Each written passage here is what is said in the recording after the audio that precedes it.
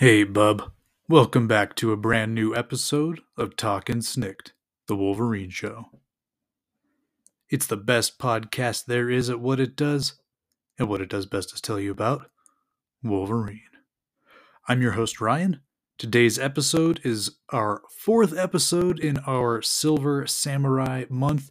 This time we are taking a look at one of the few turns of superheroics. One of the first times and one of the major times that Silver Samurai found himself fighting for the good guys. We are going to visit the 1998 limited series called Sunfire and Big Hero 6, starring Silver Samurai.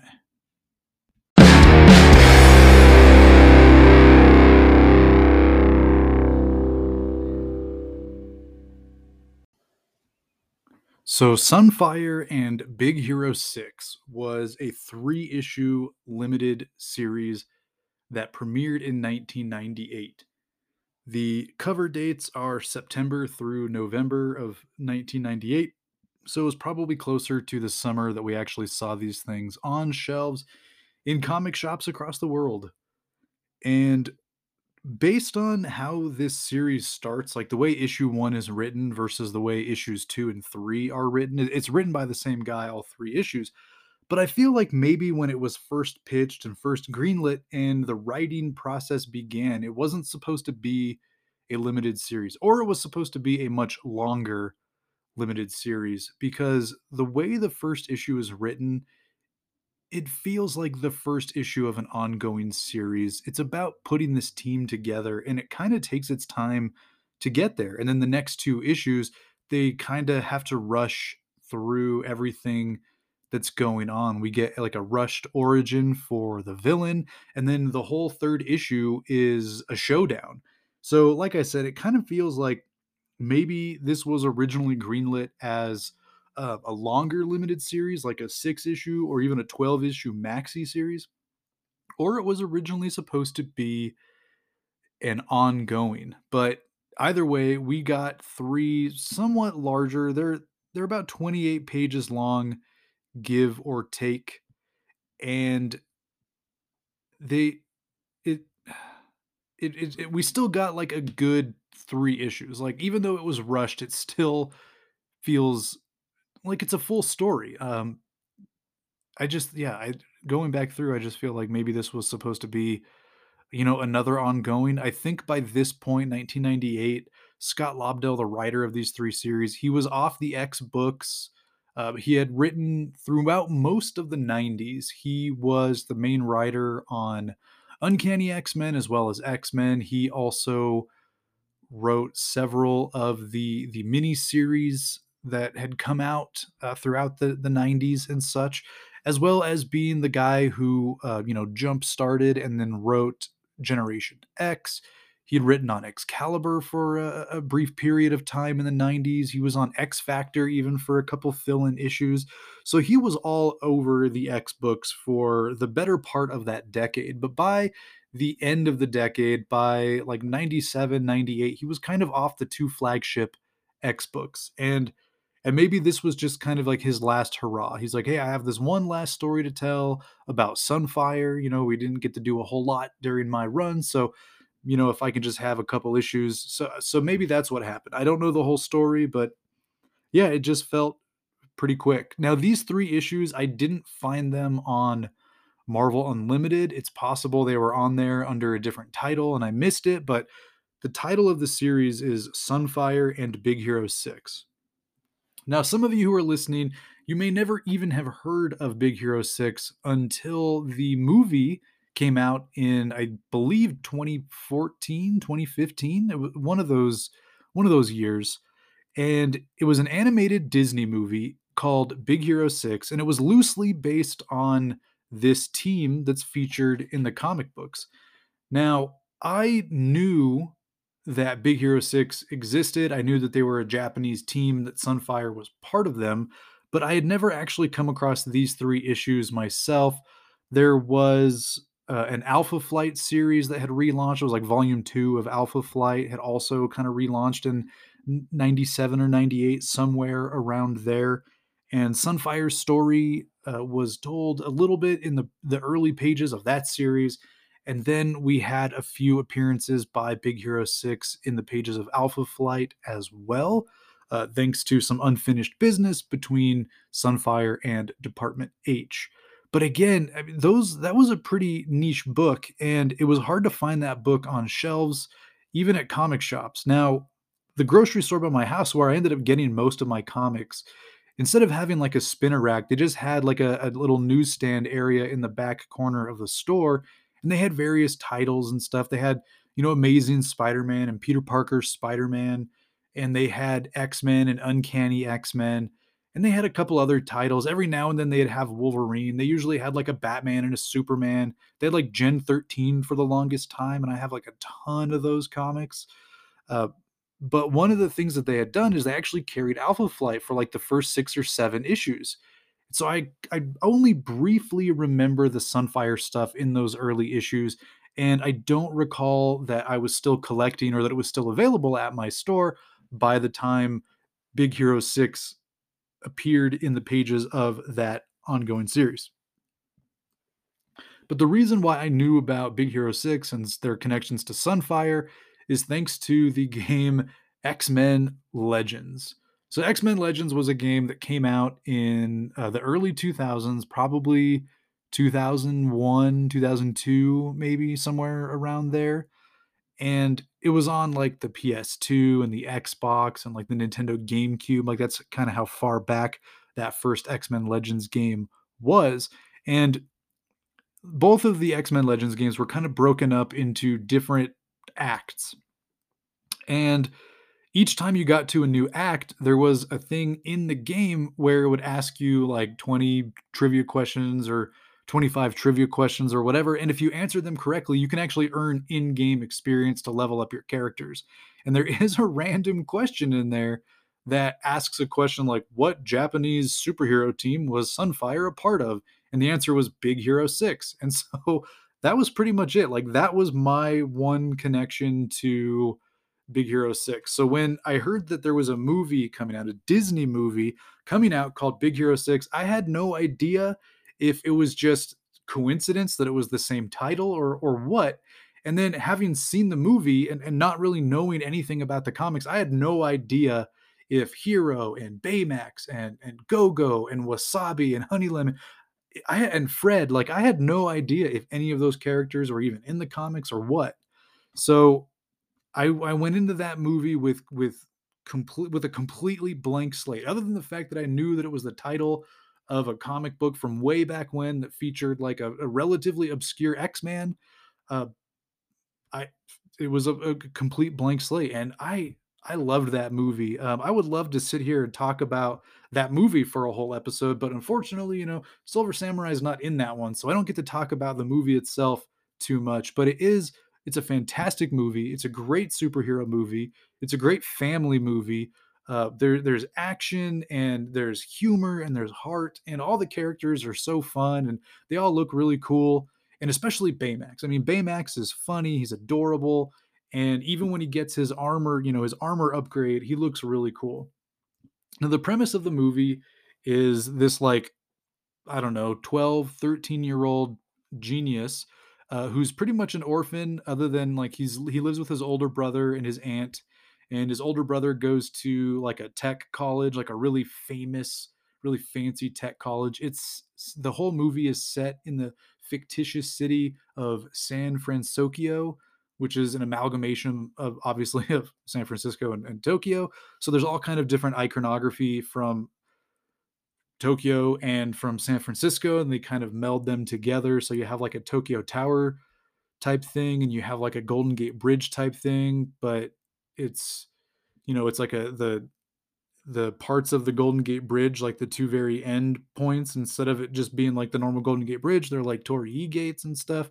So they bring in a lot of that sort of style and that like architecture that you would see in Tokyo or even downtown San Francisco. They meld it together and make this fun, immersive world. And the characters are so great. It's this whole big thing where uh, Hero, the main character, by being like a genius, he's kind of jaded and out of touch a little bit with reality. And finally his brother like brings him over to his school and he's like, hey, we do like a tech show every year, and if you win the tech show you can win a scholarship and come work with us like in a real lab and not just this little lab you have up in our attic bedroom that we share and stuff. And so Hero goes and he loves what he sees, and his brother introduces him to his creation, which is like a nurse robot named Baymax, a personal healthcare companion, and he's got all this programming and stuff to diagnose and treat all kinds of injuries and illnesses and stuff. A really great idea. And he meets all the other kind of people that are friends with his brother, and then he enters the tech show and he like wins the scholarship, but then there's like this accident and there's a fire and his invention is destroyed, and like the teacher guy apparently dies, and his, spoiler alert, his brother dies and stuff. And so it's a little while before he finally kind of moves past his grieving, where he's really able to get things going. But what really kind of kicks him out of it is like one day he accidentally turns Baymax on, and like Baymax reminds him of his brother, and then he also realizes that he still had like one of his little robot thing from his tech performance, and it like wants to join the rest of them, which he thought they were all destroyed, but they end up following it. And there's some bad guy with this really cool mask, and he's been using like Hero's robots and stuff. And Hero realizes that this guy is a bad dude, and so he goes and he recruits like all of his brother's old friends, and they kind of become this superhero team. It's just it's a really good superhero movie, and it's a family movie. It's like it's on par with The Incredibles. It's really good, and I really liked it. And some of the characters, Hero and Baymax and a couple others, Go-Go and Honey Lemon, the characters that are in the movie, they're actually in this comic. So I think without further ado, we can probably jump into Sunfire and Big Hero 6.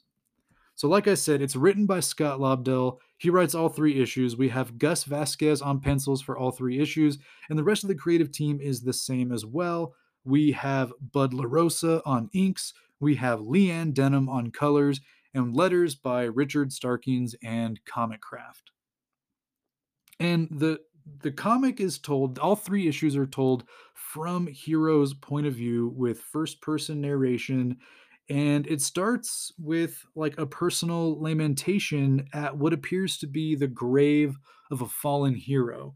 And as we go through Hero's narration, we find out that he is at like Sunfire's grave, and we get this sense that Hero was he's this big fanboy of Sunfire. You know, he believed that Sunfire was Japan's greatest hero. And I think a lot of people in Japan, in the fictitious world of Marvel, would agree that Sunfire is like their greatest, national hero. He's akin to their Captain America, their Captain Britain, their Red Guardian, their Vindicator. Like he is the preeminent superhero in Japan.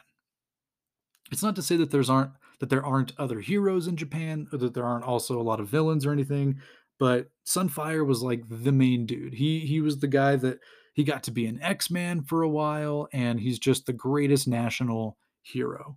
So Hero himself is here, and he's talking about the fact that like he really looked up to Sunfire and all that. And he's like, it's one of those like, hey, I bet you're wondering why I'm here and I'm saying these things. Well, the story started a few days ago, one of those. So we cut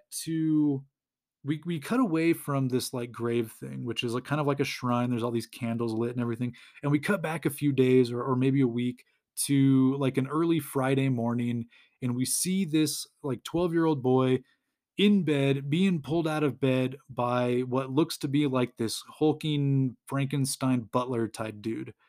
And he like throws this kid in the shower, and we learn that this kid is Hero, and that the guy that's doing this to him is Baymax, and Baymax is Hero's bodyguard, and he usually looks like he's some sort of like a valet type thing, but then every now and then, if Hero is in danger, he'll transform, or he refers to it as synth forming, into this like green monster looking thing. He looks kind of like a dragon meets a gargoyle. And that's like how the story begins. We actually get this fun couple of panels where we're in Hero's room and there's like all these posters of Sunfire on the wall, and like on his desk across the room he's got a couple of science books and stuff, but then he's also got all these newspapers and all the headlines are all about, Sunfire saves the day and Sunfire helps the X-Men win, that sort of thing. And so you get the feeling that, yeah, this kid, like, he's telling the truth. He's a huge Sunfire fanboy.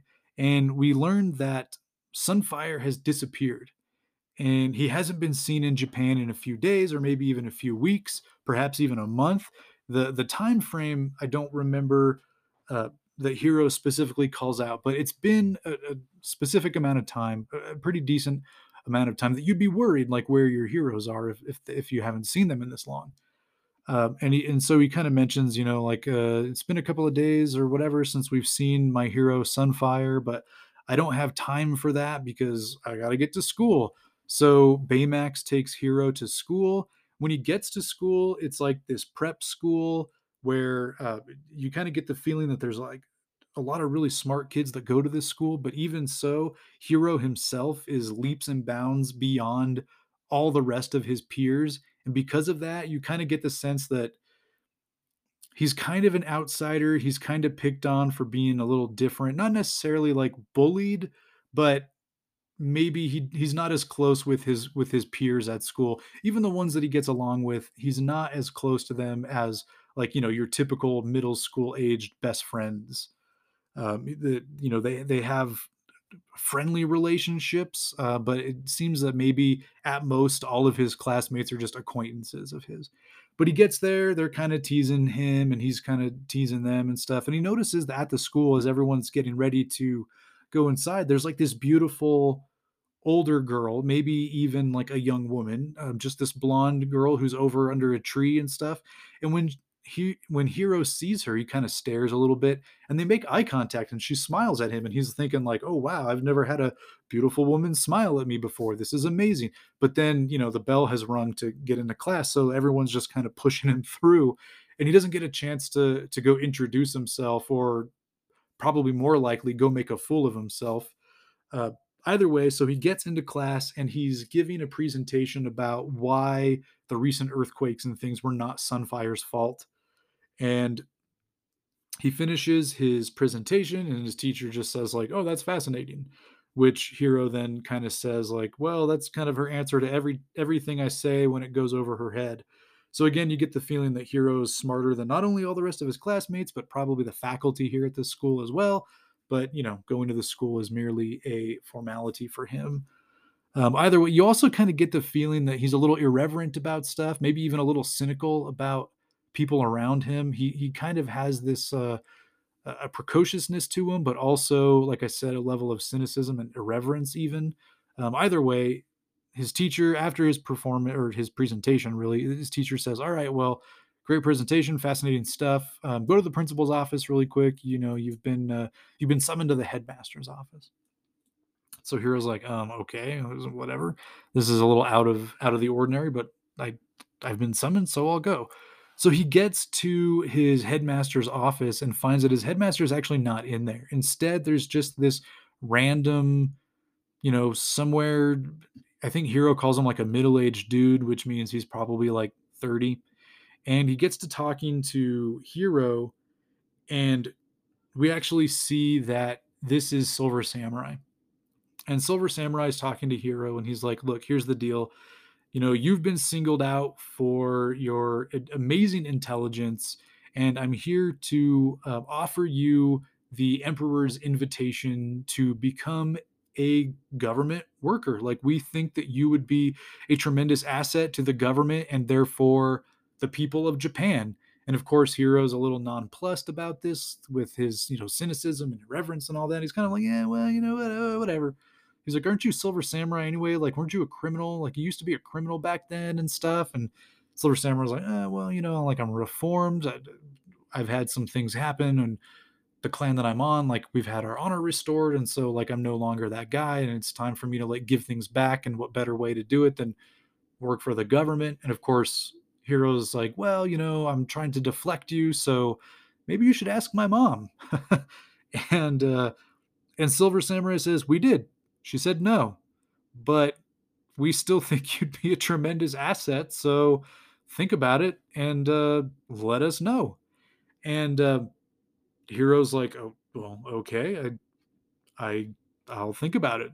And so he leaves for school. And the next scene, he's actually at home later that night, and he's talking to his mom, and he straight up asks her. He's like, "One of the best things about my mom and I is we have just a very honest relationship with one another. We're very open, and so if I ask her, she'll probably just tell me." So he does. He says, "Hey, mom, like, I was at school. They called me in. It turns out it was the government. They wanted to recruit me to this, like, I don't know, think tank or task force or something where I can use my intelligence for, the greater good." And his mom comes clean. She's like, "Yeah, they came and they asked." And I said, "Heck no." She goes, "Look, uh, I have no, there are no Oh, sorry. Sorry, bub. Huge mind fart there. She says, like, she doesn't believe for a second that he's ever not going to grow up and be an asset to the country and serve the greater good. She pretty much says, like, I have, no doubts that once you've grown up, that's what you're going to do. She says, but before your dad passed away, I made a promise to him that I would let you enjoy your youth, that I would make sure that no matter what happens, you get to live out your childhood. You get to be a kid because at some point in your life, yeah, you are going to be a grown up, and this is most likely what you will do. So I'm going to say no. Even if the emperor himself were to come here and beg, I would say no because you are a child and you deserve your childhood. And that's enough for Hero. He's like, you know what? I agree. My mom's right. I'm just a kid. Like, I'm going to live my life. I'm going to go to school. I'm going to look at girls. Like, that's what I'm going to do. And yeah, eventually I'll be an adult and I can use my superior intellect and be an asset to the nation. So he goes to bed satisfied with his mom's answer. And I think it's at that point where we cut to an interlude and we see the Silver Samurai at the headquarters for Big Hero 6. I don't think they actually ever say it in the story, but in the late 90s, the way that Marvel Comics would kind of do their stuff, they would have like the front cover be like this fold out cover. And on the inside of the cover, it would have like a rundown of the whole team and stuff. And it would tell you, like, previously in the pages of whatever, and it would give you a rundown of all the major players and stuff. I actually really liked it. Looking back, it is kind of gimmicky, but I liked it. It was helpful. And you would find out that, like, Big Hero 6 is like government sponsored, but they are actually funded by a private corporation, which is called the Geary Corporation. And you kind of get the feeling that this is the Geary Corporation headquarters, but all it says is like in a building without an address.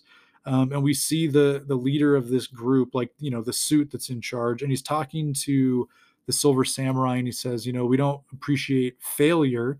We sent you to recruit this kid, so by all accounts, make sure that you recruit this kid. I don't want to see you fail at like your first mission as leader of Big Hero 6." And I think we're also at this point where we confirm that the blonde woman that Hero had seen at his school was also a member of Big Hero 6. She works with the Silver Samurai. Her name is Honey Lemon, and she has the power to reach into like her mystical purse. I think they call it like her power purse, and she's able to pull out any item that's needed: a glass of water, a blanket, a motorcycle, whatever. If they need it, she can reach in there and grab it. And the cover blurb thing says that it's a mystical purse. So pretty much it's like her superpower is that she's carrying a bag of holding.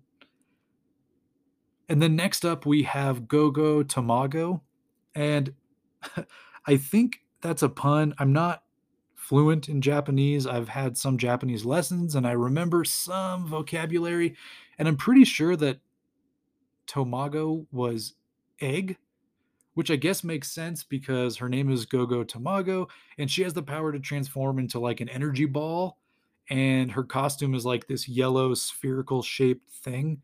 So I guess, she turns into an egg type deal, and like, she can propel herself kind of like Cannonball, but instead of being a human cannonball, you're just like this human egg shaped thing that propels all around. That's her power. She's also introduced as the hothead of the team and that she doesn't like anyone. So that's like our brief little introduction into Big Hero 6, although technically at this point they should really be called Big Hero 3 because there's only 3 of them. So we go back to Hero's house and we see that he's asleep in his bed. And it hasn't been that long. He even mentions in the comic, like, I've been asleep all but 10 minutes when, this alarm starts to go off. So he gets out of bed and we realize that this alarm that's binging, he walks over to one of the walls in his house and he like flips up the wall. And inside he has this like tracking monitor, this big green like digital map of all of Japan. And in some random place, there's a little flashing thing and Hero looks at it for a little while, and then he looks at Baymax and just says, he's back. And we don't know who he's talking about, but based on the fact that the story is called Sunfire and Big Hero 6, and that we know that Sunfire has been missing up to this point, it's pretty obvious who it is that is back. And so, yeah, after that point, the scene changes, and I think I may have jumped the gun. I think it's after this scene that we go to Big Hero 6 headquarters. Then we check back in with Hero. And at this point, we see that Hero and Baymax are at like an abandoned monastery in like the countryside of Japan. And he walks in and he's like walking through this monastery. Baymax is like, I can't remember at this point if he's in his monster form yet or if he's still kind of just like walking around as his like butler guy. But eventually, Hero and Baymax come face to face with a man in shadow. And once the man comes out of the shadow, we do in fact see that it is Sunfire. Hero was right. He has found his hero. Of course, upon seeing his hero here and in the flesh, Hero goes crazy. He's like, "Oh my gosh, it's you. Like, I can't believe you're back. I'm so excited that you're here. I knew you'd come back and all this." And of course, Sunfire, he levels with the kid. He's like, "Look, kid, I don't know you. I don't know who you are. I'm glad that you're glad I'm back and all that, but like here's the deal, man. Like I'm here because I'm dying and I wanted to die at home. I came back here because this is where I want to be when I die." And Hero's like, "Oh no, that can't be true. Like if you're dying, I can help you. I'm really smart and all this."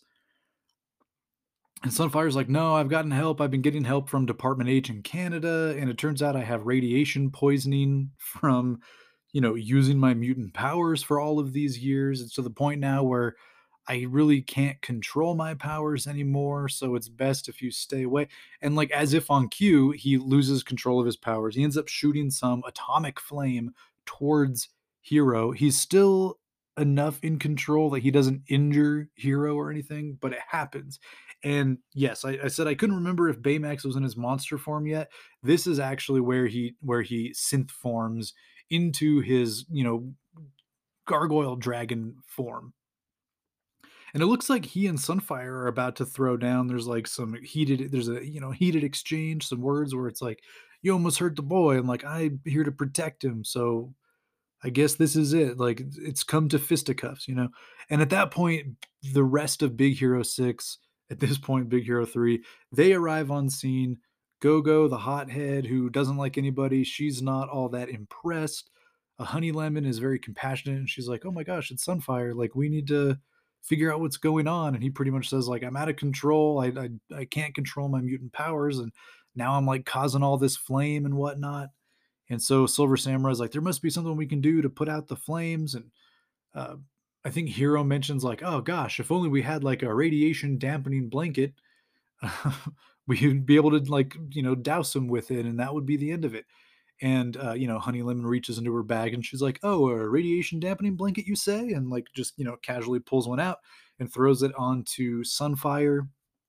All the parties involved have like this big long talk, and at the end of it it's decided that Sunfire is going to go with Big Hero 6 because if anyone in the world can help him, Department H couldn't do it, the Japanese government early on couldn't do it, but now maybe the Geary Corporation, who's in charge of Big Hero 6, like maybe they can help.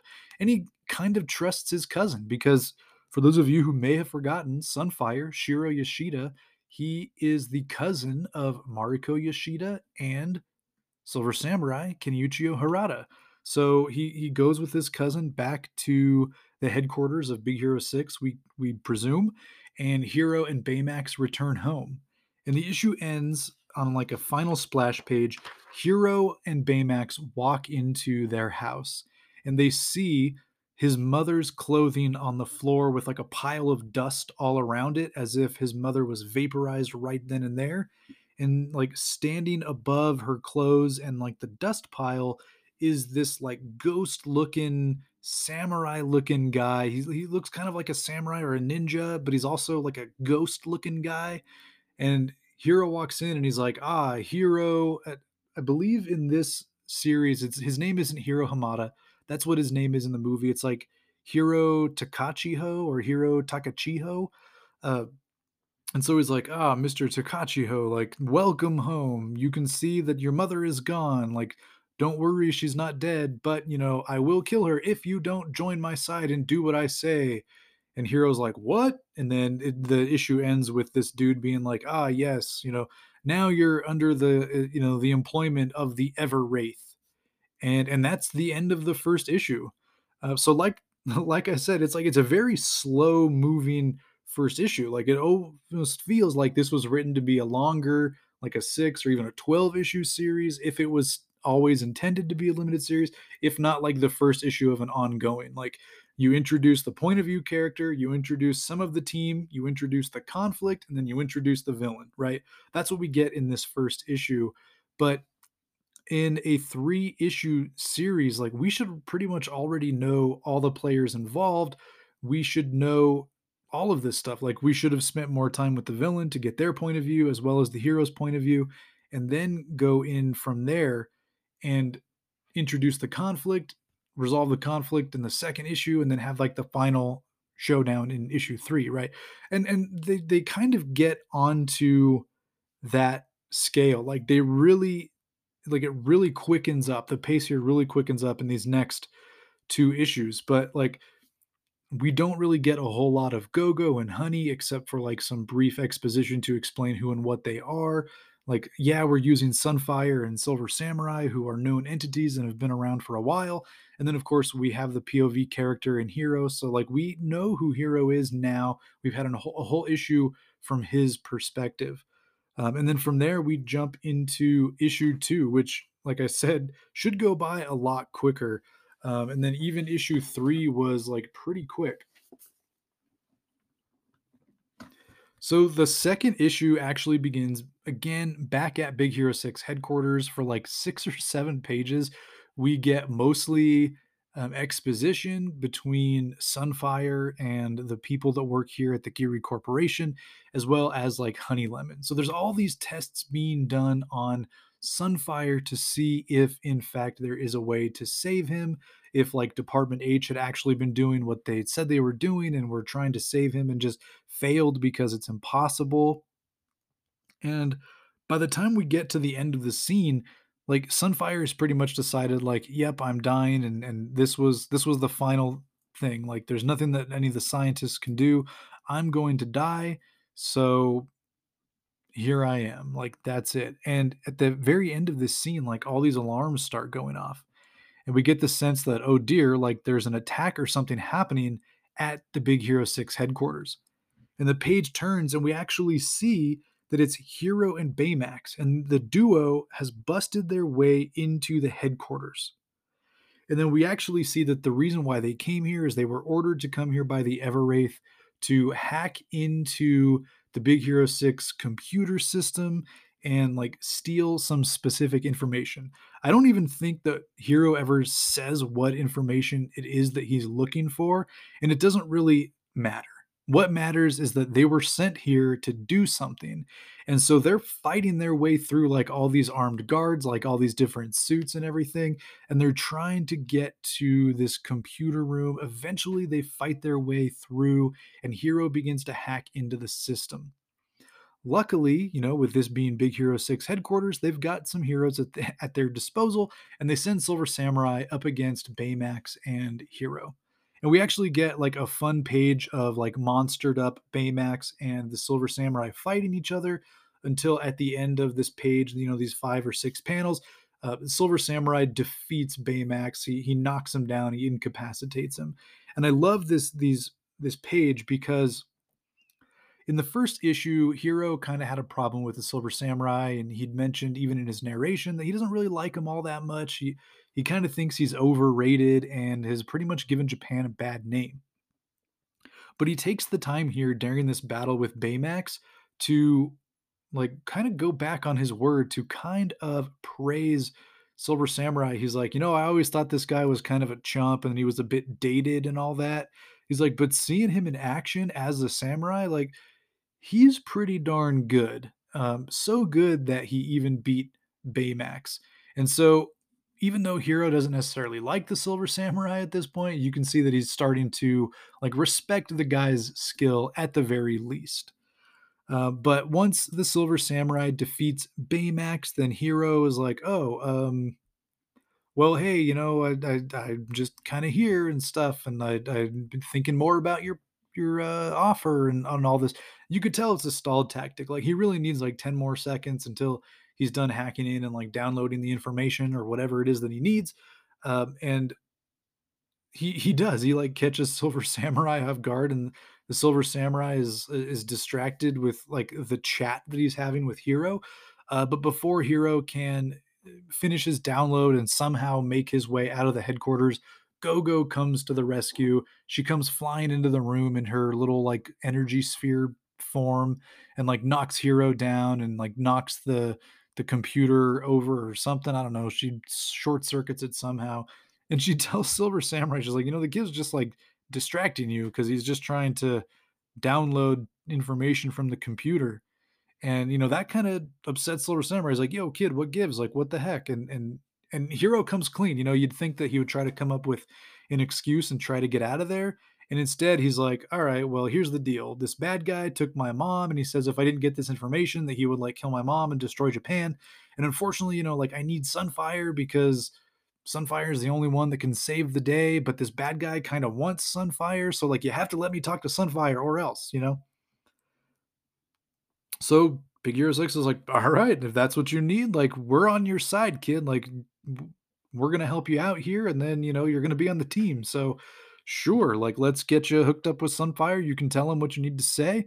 And so they send Hero into like this little waiting room at first before like Silver or before Sunfire's ready to see Hero as a guest. So they put Hero in this room and he notices there's like all this medical information and stuff up on the walls, but he's not really paying attention. He's kind of preoccupied with the fact that he has to tell Silver Sand or has to tell Sunfire something. So he kind of glances at it and stuff, but it doesn't really sink in. And even his narration is like, I wish I'd have been paying more attention because like I could have saved Sunfire, but by the time I realized what I was looking at, it was too late. Uh, anyway, so we go to the next scene. Hero goes in and he's talking to Sunfire, and he's like, "Look, here's the deal. There's this bad guy. He's got my mom. He's going to destroy Japan. He says he needs to fight you or whatever. So like, you need to come help me. You need to come save my mom and save Japan and all this because like you're our greatest hero." And Sunfire's kind of like, "Nah, I've given up. Like I'm going to die, and there's really no point. So, I really appreciate it and all that. And like, I'm sorry, but nah, I'm just gonna like lay here in this bed and await the Reaper." And that's pretty much it. Like it actually upsets Hero. Like it makes Hero angry rather than sad or anything like that. And so Hero's like, "Oh well, I came here looking for a hero and all I found was a chump." And he leaves and that's the second issue. So you could see what I mean, where it's like the next few issues, 2 and 3 are like super rushed because that was it. There's like 4 scenes in this whole comic, and it's the same length as the first issue. It's the same length as the last issue. There's roughly 30 pages worth of story here. And yet that's pretty much issue 2. Like in a nutshell, those like 4 scenes. the beginning scene with Sunfire, the scene where Hero breaks in, and then the scene where Hero goes and talks to Sunfire. There is, however, one brief interlude, and it's like right after Hero tells Big Hero 6 why he's there before he goes and meets Sunfire. So we actually do check in with the bad guy. We check in with the Ever Wraith to get his origin, but it's very anticlimactic. It's like 2 or 3 pages long, and it's literally the ghost dude standing on like the balcony looking out over the city of Tokyo, and he just exposits to us, the reader, like, I am the Everwraith, and I am the astral personification of all of the people of Japan, past, present, and future. And like, I was born in the aftermath of the atomic bombs from World War II. When those dropped, all of the souls from both of them, instead of leaving to the next plane, they all joined together and formed me. So I'm the Everwraith, and he's like, and I always blamed America for what happened, but what I realized is like in the aftermath of this unspeakable tragedy, Japan rebuilt itself bigger and better than it had ever been. And so because my goal is to save the people of Japan, I realized that I have to create like another tragedy here in Japan in order to like goad all of the Japanese people out of their complacency.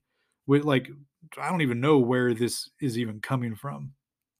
Like there's like nothing complacent about Japan, at least not in the late 90s. Like I think by the late 90s maybe Japan's economy had fallen to like the third robust economy in the world after China. But I'm not sure if it even happened then or if that wasn't until the 2000s, but like Japan was right there with us for the technology boom and everything and all that. So I don't really quite understand exactly what the Ever Wraith is talking about. Like I feel, and maybe I'm an outsider, like I don't live in Japan. I'm not part of that culture. So maybe inside the culture, there is at least in the late 90s, there was like a big feeling of like cultural stagnation. But I don't see that looking back at Japanese pop culture at that time. It seemed that it was booming just like most of the other civilization, industrialized civilizations in the world. Like sure there was the Y2K thing coming up that everyone in technologically advanced nations were concerned about, but like I feel like the late 90s there was optimism. We were like at the turn of the century, and we had only to go up from here. Like we had made these huge advances worldwide in technology and stuff, and like Japan was very much at the forefront of that. So I don't know. I just like I don't quite understand this bad guy. He's kind of a weak villain. His origin is really ambiguous and strange, and it was weird that they just like threw 2 pages or 3 pages into the second issue and just had him like tell the reader like, oh, by the way, this needs to be done. So I'll just I think maybe they showed Hero's mom is alive and like tied to a chair in like the back of the room. And so they can get away with the fact that this guy's like telling Hero's mom all of this stuff, but it just seemed really clumsy and was like, well, we have to do this, so we're going to shoehorn these like 3 or 4 pages into this second issue. And that clumsy origin aside, like the rest of the issue, like just over in a snap. Like there's like 4 scenes: Sunfire, Hero versus everybody, and then Hero talking to Sunfire, and like that's it. That's issue 2. And so that takes us into our issue 3, our finale of Sunfire and Big Hero 6. And the best part is like they waste absolutely no time. The issue begins and they're already in the showdown with the Ever Wraith. Like they're in Tokyo, they're having this showdown with the Ever Wraith, and he's trying to like all of the stuff that he just told Hero's mom that I just covered, he goes over that again for like the first 10 pages of this issue, but it's like interspersed with some battle. So uh, we have Gogo going into her like energy form, and she blasts herself at the Everwraith, but he's like intangible and he's also mystical, so he just like stops her in midair, and then at that point they decide, Silver Samurai is like, well, the bad guy's right. We can't win. So I guess we're not going to. So I'll tell you what, like everyone retreat, like I've got this. Meanwhile, Baymax is also like, yeah, the Ever Wraith is right. We can't win. We can't touch him or whatever. So like Hero, we're going home. Like Baymax grabs Hero, he's dragging him away and stuff, and Hero's like, no, like I want to stay and fight. Like we got to fight this guy. And Baymax is like, nah, you're in danger, bro. Like I got to get you out of here. And so Hero's like, okay, but if you get me out of here and this guy destroys all of Japan, like I'll still be destroyed. So we might like it's more important that we stop him than run away. And so, with that logical loophole, Baymax is like, all right, I guess we have to stay. Um, and yeah, that's when Silver Samurai's like, no, no, no, no, no, like don't stay. And Honey Lemon and Go-Go, you don't stay either. Like everyone get out of here. And Silver Samurai like charges up his sword and he fights the Ever Wraith. He like cuts the Wraith because his sword allows him to cut through anything, right? So he cuts through the Wraith. He cuts the Wraith into a bunch of pieces, and the guy's pieces fall. There's no like gore or anything like that because he's like an intangible thing. But needless to say, he like chops him up into several intangible pieces, which then fall to the ground. And Silver Samurai's like, all right, done. Like victory, guys. We did it. And I actually like we get a few moments here too where Hero takes the time to praise Silver Samurai again.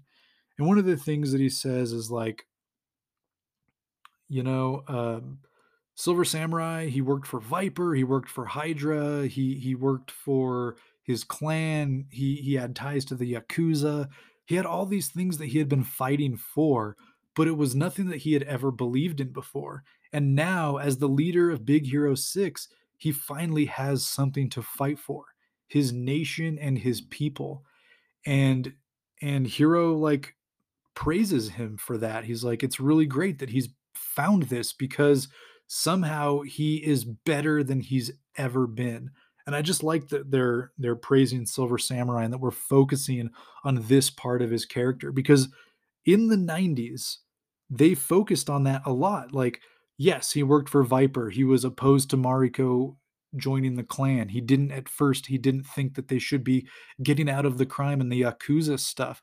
But eventually he kind of came around to Mariko's thinking and agreeing with her vision for Clan Yoshida. Eventually, after her death, he takes over the clan and he's able to kind of finish the mission, like I believe her sacrifice her death brought about the final deal where they pretty much sold all of their criminal stuff to Tetsuyo Matsuo. I'm forgetting his name, Tetsuo. Anyway, that like divested all of their criminal stuff, and so at that point, Silver Samurai was like bringing the clan. Now that they are fully legit, he was like bringing the clan back to their honor, like for Mariko's sake, and he did. He turned over that leaf, and he became a hero in his own right. And so I really enjoy that we at least get a page or two while he's doing this like selfless battle with the Everwraith, where Hero himself is praising the Silver Samurai. Unfortunately, it doesn't actually get the job done because the Everwraith is, well, a wraith. He pulls his parts back together and he like intangibly jumps through Silver Samurai, and it's enough to, I don't know, turn the like to knock Silver Samurai out for a little while. And he's like, who's next? And at that point, Sunfire arrives. I guess Hero calling him a coward in the last issue was enough. And Sunfire's like, you know what? If I'm going to die, then I'm going to die fighting the greatest threat to my home country in the present day, and that is this bad guy. And I like when he gets there, he's like, all right, here's the deal. Like, I'm here, I'll fight this bad guy, but like, what does he want? What are his demands and stuff?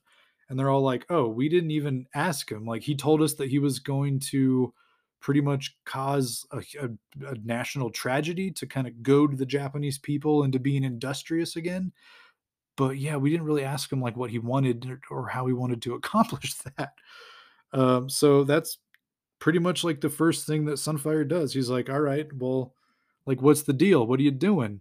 And he is pretty much like, "Yeah, I'm gonna cause a national tragedy because I'm ashamed of the Japanese people and how lazy and complacent they are now." And so he unleashes a bunch of like his energy, his wraith energy, and I'm not exactly sure exactly what the point of all this was, but it turns all of these billboards into solar panels or something, and I guess he's going to overload them. Like I think he wanted Sunfire there to like overload all of these panels to blow up Tokyo, I guess. I'm not really quite sure exactly what he was going to do with all of it. But we see that like Hero's mom is like tied up to one of the solar panels as well.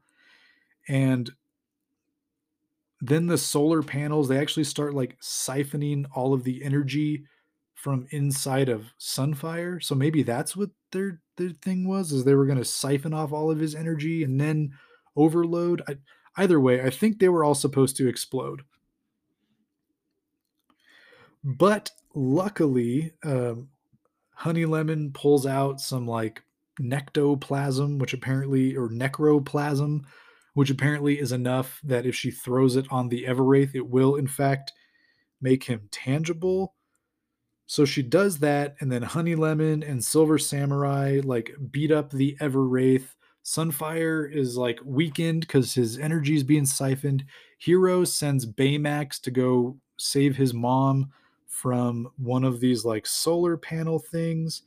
And then finally at the end of it, we have like our final showdown. So like Hero's mom is saved and they've pretty much defeated the Everwraith, but all they have to do now is like destroy all of these solar panels. And at this point is when Hero kind of it kicks in what Hero saw back at the lab, which was that like Sunfire isn't dying of radiation poisoning. What's happening is he has this buildup of a biokinetic charge inside of his body, and what's happening is it's like a different charge than the bioatomic power, which is what his mutant power is. So there's something else going on here. It's not radiation poisoning, but it's like this weird energy that's inside of him that's fighting against his mutant power, and that's why he keeps losing control of it. And so Hero's like, yeah, man, like, I don't know. I thought that that was part of the experiments at Department H, but I guess maybe not. And Sunfire's like, heck no, they didn't say anything about biokinetic energy charge building up. Like, I must have been lied to. And, I've got a bone to pick with Department H. And so now that he knows what's going on, somehow, like, immediately, Sunfire is able to harness the biokinetic energy, merge it with his bioatomic energy, and I guess I don't know. He's like, "Look, here's what we're gonna do. Like, I'm gonna go supernova, I guess, and pretty much just create like an explosion that's like as strong as the sun."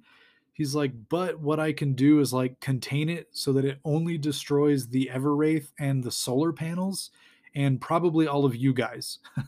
And they're all like, "Well, like we don't have time to get out, so I guess this is it." And all the heroes, including Sunfire, like, I'm incredibly proud of all of you, and I'm so glad to die on my feet for the country, standing side by side with all of you courageous people and stuff. And it's a nice moment for this team, that this is really the first time we've ever actually seen them come together.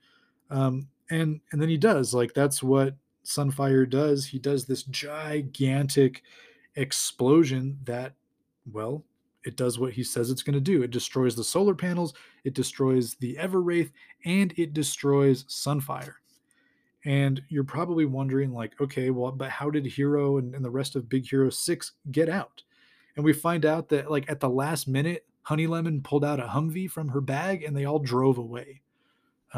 It must have been like a Humvee with turbo or something, or even teleportation powers, but they all managed to get out of this blast that destroyed the bad guy and that destroyed Sunfire. last we're taken to the scene where the whole story began. We go back to Sunfire's funeral thing. And first we see Silver Samurai talking to the one suit guy from the Geary Corporation who's like, yeah, it sucks that you guys lost Sunfire, but you saved the day. You came together as a team, and even though your tactics were a little um, off the wall a bit, they were a little unorthodox. Uh, I still approve of the results, and so I'm gonna go make a recommendation that Big Hero 6 move forward. And Silver Samurai, since you're the leader, I have a proposition. Like, we have a lead for a new sixth member, and so I think you should start tracking down that member. He doesn't say who it is or where this person is, but he says, I think it's time you find us a replacement sixth member. And then we're taken to the very ending scene, which is Hero like inside the shrine thing, like praying to, I guess, for Sunfire's soul to be taken care of, and Gogo's being like very rude and stuff about it, like, well, the old guys shouldn't have died anyway, and all this. And then Honey Lemon comes in and she's like, no, let him grieve. And then Hero waits long enough and Sunfire arrives, and he's like, I knew if I waited long enough, you'd come. So naturally, Sunfire is shocked that Hero knew that he was alive, and he asks him, and Hero gives the typical fanboy answer where he's like, "Of course you're alive. You're Sunfire. You'll always survive stuff."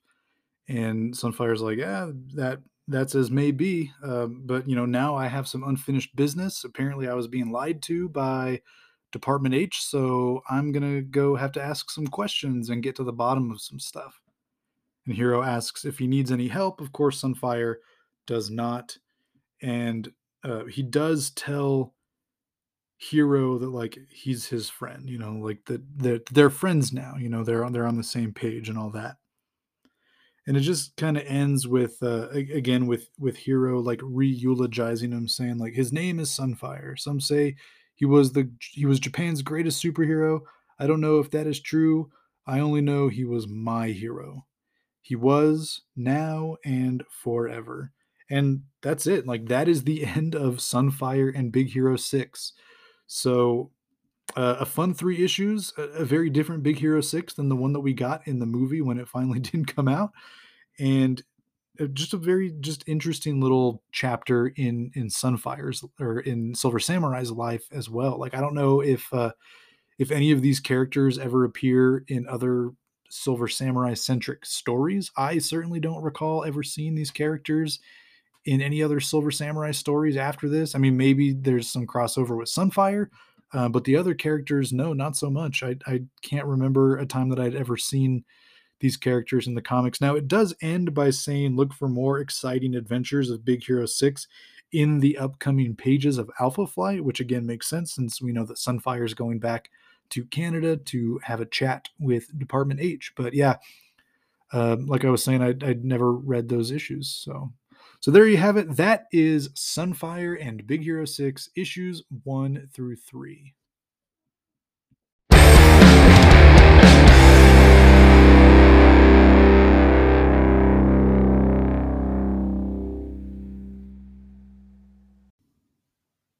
All right, Bub. So that will do it for today's episode. I hope you all enjoyed hearing about Silver Samurai's turn as a superhero and all about the first appearance of Big Hero 6 in the comics. Very different than what we got in the Disney animated movie, but still somewhat enjoyable. Like, I had a good time going through these three issues. And of course, that ending, look for more Big Hero 6 in the upcoming pages of Alpha Flight. Like, that's pretty cool.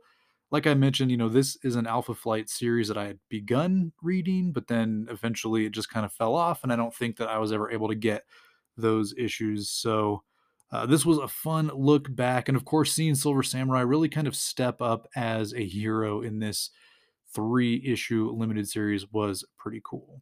So, Bubs, as I always say, if you like the show and want to keep the conversation going, you can find me on Instagram at TalkinSnicked, or you can reach out to me via email, talksnicked@gmail.com. Make sure you stay tuned to the end of the episode and check out the track Back from the Dead. a piece of music written by the very talented musician Retcon X. He's not been around for a few years now, but his stuff is all still on YouTube and Spotify. So go check him out. It's all a bunch of original music inspired by the X-Men, and this upcoming track inspired by none other than Wolverine. Make sure you guys all tune in next week as we finish out Silver Samurai month. We take a look at a backup story in, I think, the first 3 issues of Wolverine Volume 4, which is called The Last Stand of the Silver Samurai. So tune in for that. And of course, we're going to take another look at Silver Samurai outside of comics, his brief appearance in the Hulu animated series Hit Monkey. So again, tune in next week for all of that good stuff. Make sure you check out Retcon X. Until next time, Bubs.